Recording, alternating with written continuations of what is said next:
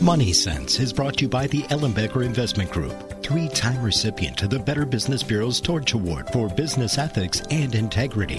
The Ellenbecker Investment Group is the only Wisconsin investment company to receive this prestigious award more than once by providing exceptional planning and extraordinary service each and every day.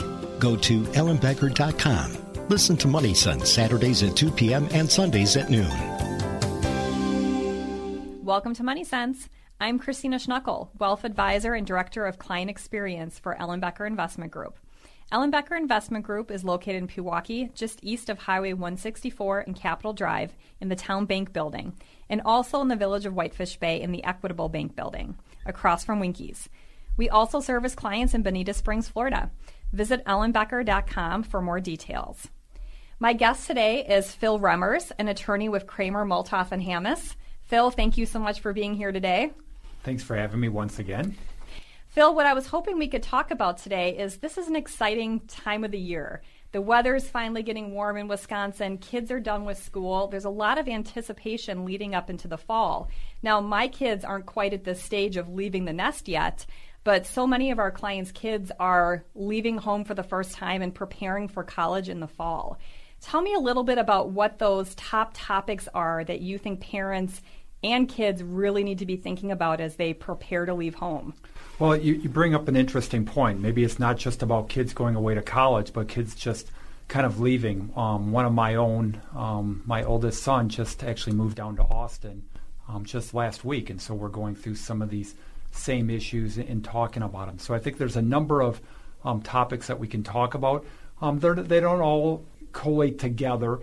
They're kind of a number of range of topics, and so I think we'll just kind of touch on all of them, talk a little bit, and go from there. That sounds great, Phil. Do you want to start with some of the legal documents? That's one of the things that I know is always a concern when we go through the estate planning piece with you, with our clients, is what do our clients' kids who have turned 18 need to have to be prepared for? Yeah, and there are a number of documents that we do like to see them get in place, and I know, here at Ellenbecker that's quite important to you, and that you've kind of always encouraged once kids get to 18 to get kind of the proper documents in place. And now we're not talking about like we would do for people that are maybe more established. We're not always talking about having to do wills and trusts and things that more complicated. But it is good to get a number of documents in place, and those really come down to the one document would be a healthcare power of attorney. And what you're doing here is your child would be appointing someone to make healthcare decisions for you if they couldn't make those decisions themselves. And so this can become important if they become sick, they're not able to make decisions, that you'd be able to step in for them and make those decisions. And so this can happen a number of different ways. When my son went away to college a few years ago, the same one that just moved to Austin, he had appendicitis 2 days after he got there. So we ran up to Madison, walked into the hospital, and they're like, well, you know what, he's 18, we can't talk to you, he's in surgery right now, so we'll report on it, when he comes out and he can give. And so that was on me. Of course, with my older child, I went and got, had those put in place, but as my more children, came about, I just didn't stay on top of that. So kind of learned my lesson a little bit there. I've talked to so many parents during the financial planning process that are legitimately shocked to find out that they don't have any control over their kids when they turn 18. Many 18-year-olds are still seniors in high school, but even the ones that are off at college, as you, I'm sure, know very well, they're not financially independent. I'm sure you and your wife are still doing many things for those kids, even though they're legal adults. So I guess that's the big takeaway is they're viewed as legal adults by the state. No, that's absolutely true, and I would love to say that my kids were off the payroll, as I like to say, but you're right, they seem to hang around for a little bit of time. But again, that's why it is important to get these documents in place. Another important document that can go along with that is a HIPAA release form, and this is basically so that the medical professionals can share information, with the parents. And again, this can become important. What I like to use the example is my kids have acne issues and so their moms always needed to call the pharmacist and dealing with the doctors and that sort of thing. And again, as they turn 18, her taking care of that didn't necessarily go away. but she doesn't have the same rights to talk with them. And so, again, what you want to do is have a healthcare power of attorney in place so you can make healthcare decisions for your children, but then you would also want to have a HIPAA so that even if they're not incapacitated, that it's just from a convenience standpoint that you can talk to those medical professionals then. That's definitely something that I think we don't think about all that often, because it is so easy to talk to our kids' doctors when they're under 18 and prescriptions and all of those things. Phil, what would happen? So you mentioned your son with appendicitis, and the doctor wanted to wait until he was in recovery so he could essentially give his consent for sharing information. If that had been a situation where your son was incapacitated, let's say a car accident, and he's in a coma, something horrible like that, and you don't have a power of attorney for health care, what typically happens? What do parents have to do to act for their kids? Right. If it's not just a temporary where, later on that they can give their consent to it, but it would be a longer term incapacity, generally what you're going to have to do is you're going to have to go to court and get a guardianship proceeding and start a guardianship proceeding and get named as the guardian of your children. And this can be something that takes around 3 months. It's going through a court procedure. Social workers or need to be hired doctors to evaluate them. Usually you have to have another attorney on another side. So it gets kind of complicated and gets a little expensive. But what I always like to say is it's about $3,000 and about 3 months worth of time, including the court hearing and that sort of thing. So it's a simple document, that can be done. There's a state form, healthcare power of attorney. It really is a very good form in the state of Wisconsin. You can go to the Wisconsin Health and Human Services website, get that document, fill it out. It just needs 2 witnesses, and then you'll have that flexibility. Same thing with the HIPAA release, that you can get that from that same website, fill that out, and then they would be able to share medical information as well. So it sounds like there's no excuse for not getting these forms signed, essentially. Probably not, no. One of the things that we really value about working with you, Phil, and some of our other estate planning attorneys too, is that you're always really good during those fact-finding meetings with our clients of finding out how old their kids are, how close they are to turning 18, and planting that seed early on that when they turn 18, they need to have these documents. And then your office and your wonderful staff helps facilitate them getting those forms done if they need any help with the state forms or want something a little bit more detailed. We often encourage our clients when they're going through their own estate planning process to really talk to their kids about what these documents mean. In particular, sharing the healthcare attorney, I've heard you say before, it's not supposed to be someone else making decisions for you. It's supposed to be someone voicing what you would want if you're unable to, give that opinion. So it's important to clue your adult children in on those conversations too, and it's an easy lead-in to making sure that they've done this planning too. Yeah, no, it's a good idea, and a lot of times when we're doing the parents' planning, we just go ahead and do that, as part of that planning, and it just makes it a little bit easier there. But then I think the last document kind of that goes along with that is, you want to have the healthcare power of attorney, the HIPAA, but also a financial power of attorney, so that again, if your kids were sick, they were not able to make their own financial decisions because they were sick, and again, we have a long-term incapacity issue going on again, that you'd be able to step in and make financial decisions for them. So to gather information, financially, to deal with, government agencies, and to even be able to deal with their own finances. Sounds like another really important document. Phil, one of my clients recently asked about the financial power of attorney for their son that's in college and mentioned how he's an entrepreneurial, spirit and is applying for all these patents and all these things. Is that typically covered under a financial power of attorney as well, that intellectual property? For example, being able to access social media accounts, the LLCs, those types of things, if kids have that set up? Well, you generally, get it set up so that they can do virtually every action that your children could do, or that the principal, the person that fills out that document, could do. You would want to give them as broad as possible. It's become important in the last few years because of the digital accounts that you have a specific paragraph kind of relating to that and giving that type of authorization. Now, it usually generally will not give you the ability to do everything. It will not give you the ability to change beneficiary designations, create wills, and create trusts, that sort of thing, so that you can't be changing their estate plan per se.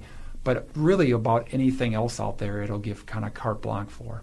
Sure. So it's really there to help them through that difficult period of time when they're unable to act for themselves. Right. And again, you normally would set it up so that the person could only act for them if they couldn't act for themselves, so that there's not a lot of risk that somebody's going to be utilizing it when they don't need it, but only once it's been activated, which usually requires a letter or an activation form signed by 2 doctors then. Great, Phil. Thank you so much for that information. We're going to take a short break, and when we come back, we'll continue talking about preparing to launch and what that means for our 18-year-old kids.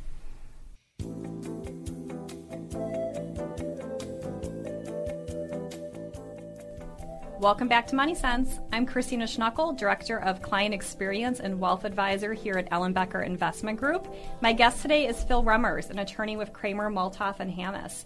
Prior to our break, we were talking about preparing to launch and what that means for our children. We still think of them as children, even though they're 18, they're legal adults, and what type of legal documents really need to be in place to ensure success as they move off to college or into the working arena for them. Phil, I wanted to take some time to talk about living situations for these kids that are going off to college or moving out on their own.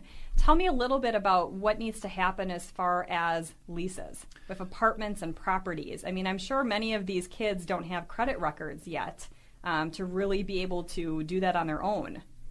No, and there's a couple aspects of leases that I'd like to talk about. And traditionally, I've kind of talked about this kind of in the college setting. But I did have one of my daughter's friends is just moving to New York City, and it was interesting. Even though she's been a couple of years out of college and moving there, because her income wasn't high enough, they were requiring that her parents guarantee it, and then the parents had to show that I think that they had at least $8,500 worth of income per month. So it was wow. Kind of incredible, the detail that they were requiring there. You think that maybe once you're out of college, you understand why maybe college landlords are doing that, but the fact that they're doing this in New York City and then not just taking any signature, that they're going to make sure that they're doing credit checks on the parents and that sort of thing.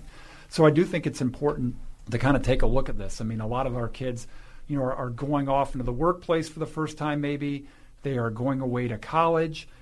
They don't have the credit as you indicated, and the landlords then want some guarantee that they're going to get paid. And so there's a couple of things that we should kind of be looking at here.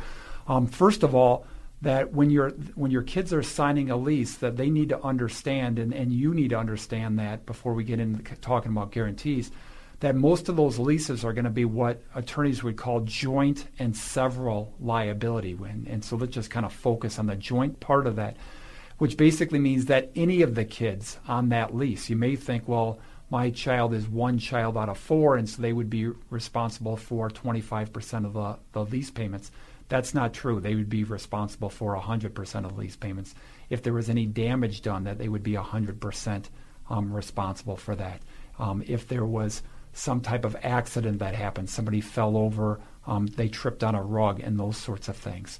And so what you want to do is, make sure that your kids are knowing who their roommates are to the extent, that you can, that these are, good kids, that they're going to, be able to pay and kind of step up. I had somebody call me the other day, and they were like, hey, what can we do? We entered into the lease, and our child doesn't want to be with them anymore, want to get out of it. And I'm like, well, that's not going to be so easy. They're on that lease now, and the year hadn't even started. It's for this coming year. And another one where one of the boys had already backed out said they were going to not pay, and I'm like, well, you're still going to be, responsible for it. The story that I've told over the years, though, is the one where one of the college students came back for Christmas break, and while they were back here in Waukesha County on Christmas break, their roommates were still up at college and set the curtains on fire in the kitchen, and there was a pretty major fire. And they went through the landlord's insurance and that sort of thing, but then the insurance company was subrogating their claim and going after all of the tenants, and so their son was responsible for, even though he wasn't in there. So again, that's how that joint liability works. It's not just you're responsible for you're responsible for everything that can happen in there. And so that's why it's important to read those leases, understand what you're responsible for. Well, and I think that's really important to note, Phil. I think most of us, when we think back to our college days about picking roommates, it was all about the emotional, social side of it. There's a financial component to making sure that you're going to be able to live with these roommates, that they're responsible, that their parents are involved. That's a lot of risk that you just described. Yeah. No, it certainly is. And so that's my big lead up to a lot of these landlords then are requiring that the parents, guarantee, those leases. And so you really do want to be, careful on what you're signing. I mean, it's easy to say, well, this is what they're requiring. Just go ahead and sign it. Fortunately, or probably unfortunately for my kids, I put my kids through a lot of pain here because I tell them I'm just not, there's certain guarantees I will do and there's other ones I will not do. I will tell them that I will guarantee, rent, and I will guarantee your rent, but I'm not going to guarantee, other things. So if there's a fire there, if somebody gets hurt there, I'm not guaranteeing those subrogation claims and those sorts of things. And so we go back and forth, and they'll send me it, and then I'll mark it up, and I'll send it back, to the landlord, and we'll kind of go back and forth. And I'd be able to, kind of insulate that a little bit. But I think it's important to look at it. Does it say that you are guaranteeing all obligations under this lease? Does it say you're guaranteeing all of your child's pro rata obligations under this lease? Or is it only saying that you're only guaranteeing your child's rent pro rata obligations under the lease? And there's big, big differences between those. So I think it's worth looking at. It's worth marking them up. I've had a lot of success on just on the guarantees. I'll just mark up those guarantees, send it back, and I never hear back from them again. My guess is they're like, well, hey, they signed the guarantee. They don't look at what I've crossed out and what I haven't, and they go ahead and just put it back in their file and go forward then. So it's worth taking a look at. So it sounds like through reading those documents, you're able to almost negotiate a little bit in what you did. You crossed off some items that you weren't going to guarantee, and that's essentially that's a contract, correct? Right. So that helps protect you and your wife in the event that something happens. Exactly. So I may put it in there. They may say all lease obligations, and I may say no, all rent obligations, or I may say rent obligations, pro rata share of and then name one of my children. Those sorts of things. So just one or two words here, deleted, added, can really make a big difference if it would ever come down to that. So I know we all that aren't attorneys hate reading those legal contracts, but I'm sure you relish it a little bit, getting to read those. But it sounds like it's really important for parents to take the time and understand what their financial obligation is. Yeah, and it's important. I mean, residential leases usually are not too long, so it's worth reading those. But even if you're not going to read the lease, because maybe you're just like, well, listen, my kid's on the hook for the residential lease, you're only on the hook for the guarantee. A lot of times the guarantees are a sentence, two sentences, maybe a paragraph at the most. So I don't think we're asking a whole lot. I mean, you just need to really read that sentence or two very carefully and say, hey, is it saying that you're guaranteeing all obligations, just rental obligations, or just your child's pro rata share of the rental obligations? I think it's really important, too, to kind of set that example with your kids going forward, that it's really important to read those documents to fully understand what they sign. I mean, so often leading up to 18, kids just kind of sign what their parents tell them to sign or sign on the line and don't necessarily think about the contractual obligations. So I learned something new here, Phil. Thank you so much for sharing that. I am very thankful that my kids are a little bit a ways away from this, but I also now fully understand why my parents were so adamant that I spend 2 years in the dorms versus moving out into housing right away. So with that, we're going to take a short break, and we will have more with attorney Phil Remmers when we return.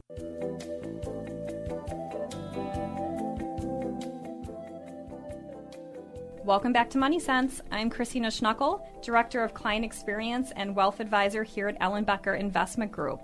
My guest today is Phil Remmers, an attorney with Cramer, Multhauf Hammes. Phil, we're talking today about preparing to launch. All of the things that our kids that are over 18 and are moving into the adult world really need to be thinking about. We talked about the legal ramifications of really the documents they need to have in place from an estate planning purpose, such as the healthcare power of attorney, HIPAA release, financial power of attorney. We were just also talking about some of those things that kids may not necessarily think about when moving out of home, such as signing their first lease. And you talked about the importance of really reading that document, as parents could really be on the hook for a big financial obligation. Phil, tell me a little bit about, as we continue on that topic of residential leases and what these kids are doing, tell us a little bit about the insurance piece. Because I know when I talk to kids that are just launching, that maybe their parents want them to sit down with us because they have their first job and talk about a Roth IRA. When I ask them about if they have renter's insurance, most of the time the answer is, oh, I don't know. I'm not sure what I have. Yeah, no, and it really is important that there needs to be that your children get renter's insurance. If they're in the dorm, it's not usually such a big issue. The dorm provides liability insurance with that. But a lot of people, it's like, well, do I really need renter's insurance? I mean, I really don't have that much stuff. If I got all my stuff stolen or if it burned, it'd be $1,500. It's just not that big a deal. But that's not really the issue with renter's insurance. I mean, it certainly covers those types of things. But we're, kind of getting back to what we were talking about before. What happens if you have a guest and they come in and they trip on a rug? What happens if the kitchen does catch fire? What happens if there's some other damage that gets done? These are things that under the lease that you would still be responsible for, that people could be suing you for, that you would be personally responsible for, but you would not have coverage necessarily for that under your parents' coverage anymore because it's a different dwelling. So it really is important to get renter's insurance. It's pretty cheap. It usually comes out, for me, in Madison, about $160 a year. So it's cheap insurance. It was interesting, again, when my son, just rented a place down in Austin, the management company actually required them to have the insurance, and they had to have it when they signed the lease. So it wasn't just when they moved in, they had to have it. So, who do I call, to get this done? Because, these units are going fast, and they won't even let me sign until, I show them that I have, renter's insurance. So, we got that in place. But it is important to have that in place for really kind of the liability aspect, if it's not just for the loss aspect of it then. Yeah, I'm happy that you mentioned the liability aspect, because I do think our first thought when we think about renter's insurance is insuring our stuff. What could happen if our stuff is stolen? And, for college students in an apartment, there's a lot of people coming in and out. That's the big thought, is around theft, but not necessarily the liability that goes along with that. No, and that's important. I mean, you just don't know. It really is about, liability protection, and it's cheap insurance, and you need to have that, in place. But that kind of leads into another liability aspect, and that's kind of vehicle liability. And again, it probably hasn't been easy for my children, having to kind of grow up with an attorney where I worry about everything. My neighbor just came to me the other day and said, we're getting a trampoline, and I'm like, oh my goodness, that sounds like a insurance nightmare. And he's like, yeah, I don't know if it's covered by insurance. And I'm like, yeah, I know. That's why I wouldn't let my kids get it. And of course, my son's sitting there all kind of angry at me. But, again, when we're looking at this liability, insurance, we also need to think about, vehicles. And there's a couple aspects that I kind of like to talk about with vehicle liability. And one of those has to do with rental trucks. You might say, well, listen, I'm renting a car. I'm covered under, my own insurance for that, and you are if you're renting a car. But once you rent a truck, there's going to be exclusions on your personal policy for that. And so if there is an accident and there's damage either to the truck or somebody else's car, or there's some liability issues, you are not going to be generally covered under your homeowners and your auto policies.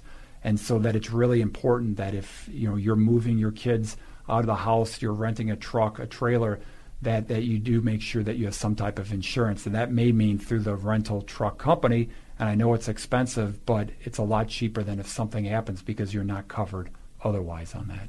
Absolutely. I would not have thought that your normal insurance would not cover those rental vehicles. We found out a couple of years ago when I was Did you find out the hard way? a little bit. We were... I worked a lot with a local soccer club, and we were renting a truck, and there was a small accident that somebody got into, and we found out, it was just not, covered on that. So we got through that. It was small, but it was something that kind of stuck in my mind. So, the other thing, to kind of think about is insurance is, if you're going to send your kids, to college with a car, how much do you want your kids, utilizing, your car, and then letting them loan that out to other people? Again, if somebody's getting in an accident, they're loaning it out to their friends. Hopefully they haven't been at a party or anything like that, but that can become issues as well. I know one of my kids came back a couple of years ago and said, "Oh, hey, we got this great deal. If we bring our car, my roommates will pay for half of the parking as long as they get to utilize it." And I said, "Well, how about they bring their car and I'll pay for half the parking?" And so that that's what we end up doing. But again, it's something to consider. I mean, how much they're loaning it out. What type of protections does your insurance have? Do these other kids have insurance? Where's that coverage going to come from? For the most part, you're going to be protected, but it's probably worth having that talk, with your children. Well, and I think to kind of piggyback on that, Phil, you mentioned that, your woe to your children that they grew up with an attorney as a dad, but in a lot of ways, it's allowed you to have a really open conversation with them about these items. I mean, your kids are probably well prepared by having the car conversation, all these other things that you sit down and take the time to talk to them about. They're probably angry, but maybe well prepared. But I guess what goes around comes around. I get to tell all these stories, about them with, either on the radio or on, in client meetings. And it just kind of reminds me that when my dad was a minister, and it was always, he would, on a Sunday morning, he'd just rip out a story about one of our kids, and you just sit there and blush. So maybe my kids are listening to this and can feel the same way. But one other issue with the insurance that's probably worth looking at is to always look at your umbrella insurance, as well, that you have out there. I mean, what an umbrella insurance policy does is it sits over and above your normal policy. So you may have a $500,000 liability policy for your homeowners. If you injured somebody, whether it's in a car accident or otherwise, that'd be for $500,000. But then what you do is you buy this umbrella that kind of sits over all of those policies, your auto, your homeowners, and that might be another $1 million, $2 million, $3 million.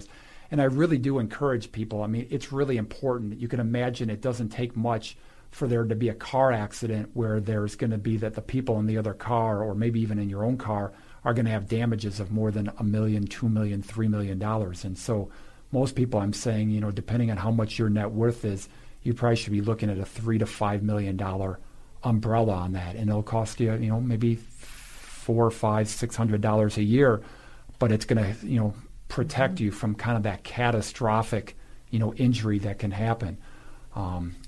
These come in all different forms. I mean, I had, a client that got into a snowmobile accident, and who would know? But one of the people were very injured, and you're very grateful at that point in time that you have a $3 million policy more than $1 million, because you can do a lot of settlement with $3 million. Where if it's only $1 million, they might go through the insurance. The insurance company will kind of waive off because they've taken care of their coverage, and they'll be coming after you personally then. So similar to how we work with you on estate plans for our clients, when it comes to property and casualty insurance, home and auto and umbrella policy, we'd like to bring in an area expert. But we always encourage our clients to look at that coverage, at least every 2 years to make sure it's still competitive. I know that it used to be if you had $1 million umbrella, you were fine, but that really, in truth, is subject to a lot of different tests, and making sure that $1 million might be fine for some people, and it might be really underinsured for others. And for the price that you pay, it's money well spent of making sure that you have that peace of mind. And it kind of depends what you have. I mean, maybe for our kids, only $1 million coverage is enough because there's not really anything to lose. There's nothing for them to attach. But if you've got a couple $1 million that could be at stake, I mean, do you want to lose everything because there was a car accident and 4 people got hurt rather than one person? And if you're getting sued by each of them for $1 million, that would be the liability that you're trying to protect against. Great. Thanks, Phil, so much for this information. We're going to take a short break, and we'll be back again soon with more with Phil Remmers.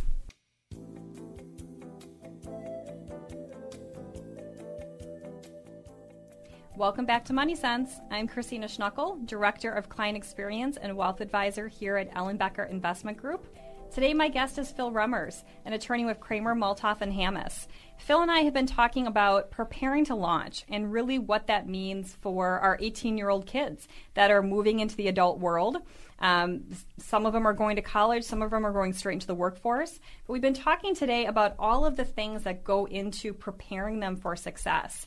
Phil, I wanted to touch a little bit on financial responsibility. We've talked so far about some of the estate planning documents, the legal responsibility, and how parents can help make sure that they're able to step in and help their kids. We've also talked about some of that liability as far as an insurance standpoint and from what it means to co-sign for a residential lease and the financial responsibility that comes with that. But a lot of that has really fallen on the parents, of kind of being in the responsible piece. So I wanted to touch for a few minutes on financial responsibility and what we can do to help set our kids up for financial success. One of the things that we talk about with our clients at Ellenbecker all the time is setting a budget. And you'd be surprised how many clients I have that come in that are a year away from retirement. And when I ask them, well, what's your budget for retirement? Because their big question is, can I retire? Do I have enough money? And when I ask them, well, what do you spend? Because it really comes down to knowing what you spend of whether or not you're going to be able to retire and have that same type of lifestyle. And so many clients come in and just really aren't sure of what that is. And I know a lot of us come from the standpoint of, we are living where we live, and in Wisconsin, Waukesha County, we're financially blessed that many of us don't have to keep a budget for, make sure that we meet our obligations. But knowing how to budget and knowing what it costs you to live is a tool that we encourage our college graduates, our high school graduates, the young kids that first start working with us to really commit to and make it part of their monthly practice. When I talk about budgeting, we often use the term here cash flow because we like the sound of that a little bit more, because it's not to tell you what you can spend, but it's to tell you what you do spend and to really highlight where you do that.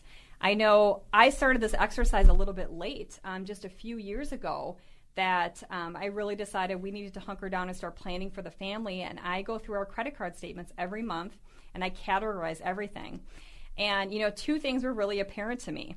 The first is that my husband spends way too much money on bourbon on a monthly basis. And the second was that there were so many things that we were paying for that we could do more efficiently, just through a little bit of effort on our part by looking at what we spend and how we spend it each month. So kids leaving for college, parents, talk to your kids about setting that budget. So often when they have credit cards or a debit card, you don't see that money coming in and out as easily. It's not as apparent to them what they're spending, but helping them set those expectations and that goal to be financially independent. The younger you start, the clearer off they're going to be. One other important topic that we talk about, and Phil, I know you've talked this about your kids, is having that emergency fund. You mentioned that some of them are still on your payroll. Having an emergency fund is what's going to help eventually get those kids off their parents' payroll. An emergency fund we think of as really 3 to 6 months of those fixed expenses. What would it cost your child to live of all their financial obligations if something happened and they were unable to work? How would their rent get paid? How much is that? Cell phone bill, car bill, all of those things that go into that emergency fund. 3 months on the very, aggressive side. 6 months is a nice conservative figure. But even setting that precedence young for an emergency fund, I can't tell you how many clients I met with over this past year with COVID, where that emergency fund was their savior of, getting furloughed from work without pay or getting hours cut and just having additional expenses of having to get their kids set up to do school from home. Just all sorts of things that I've never really quite had that great of a visualization of that emergency fund, and that was living it out. And these were young families, some of them just out of college essentially, who had started doing that emergency fund years before. And the number one thing they said to me is, I'm so happy you told me to have an emergency fund 5 years ago when we started working together. I don't know how we would have made it through COVID without that. Right, and what's important is that your kids, as they get out of college, that they're doing and they're setting up that emergency fund now, not because they'll have an emergency a month later, but again, it might happen 5 years later, and then they have that money that's available for them. And so it kind of eases the stress, and again, makes it less reliant that they need to come back, to the parents to do that. But I think this whole, talk about financial is important. And it kind of flows into, one topic that I like to talk about a lot is about school loans. I mean, I really feel, and what we're seeing out there is that when the kids don't budget and, they feel like, well, I'll pay that later. Well, they do have to end up paying it later, and it gets expensive. And there is a big difference between, being $50,000 in debt and $70,000 in debt. It just takes that much longer. And so, if they can set a budget, I mean, what is a reasonable price to pay, for their entertainment? What's a reasonable price for their rent? And they can keep that down there so that debt load doesn't become more expensive. That's going to save a lot of, effort for them a lot later, get them out of debt, get them to financial independence so they can really start enjoying their life. But it also becomes important because how does that affect us, as parents? Again, a lot of times what they're doing is with these loans is they come back to the parents and say, well, we need you to sign on this loan. And again, just like with the leases, you need to understand what type of guarantee, you are signing for. Are you co-signing with the children? So you're a co-signer, you're an obligor under it. And then if the children fall behind, does that affect your credit? Okay. Or are you just guaranteeing that if they don't pay, then they'll come after you, and then you're still required to pay, but maybe it doesn't affect your credit.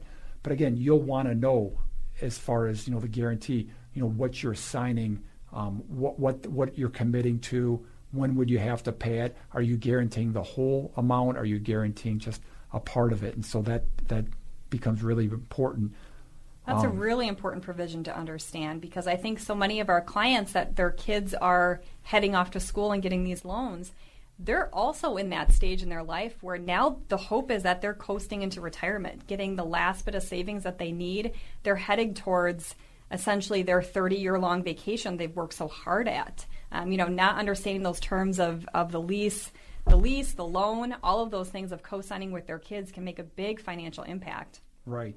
And that just flows into, we've already touched base on credit cards a couple times.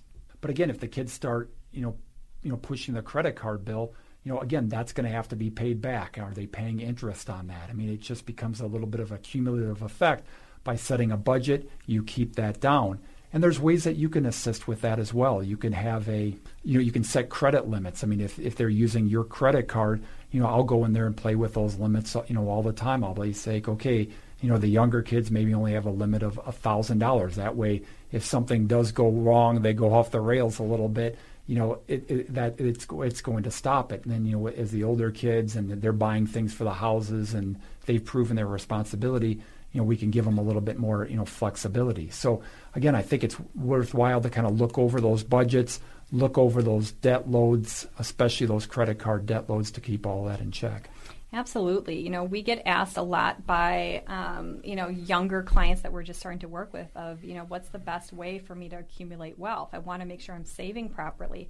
And savings, a big component of it, but it sounds like common sense. But the other component is not spending more than you make. And again, like I said, it sounds like common sense, but we see it time and time again of people who aren't able to do that. So we always encourage our clients, whether they're retired or whether they're just starting out, to never charge more on a credit card than what they can pay off in that month. It's just important to, keep those amounts, down, because whatever, you're spending now is going to have to be paid back later on. And then, it's harder to do once you have a family, you have other expenses, you kind of want to move on, from life at that point in time. Well, Phil, it was so much fun talking to you about this today. I am very grateful that my oldest is just 12, and I've got a few more years to kind of check some of these items off. But thank you for sharing this information.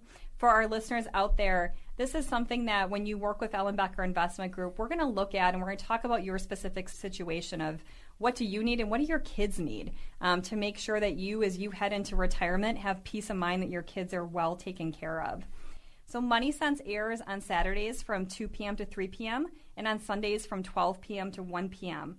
If you like today's show and want to know more, please visit www.ellenbecker.com or call us at 262-691-3200.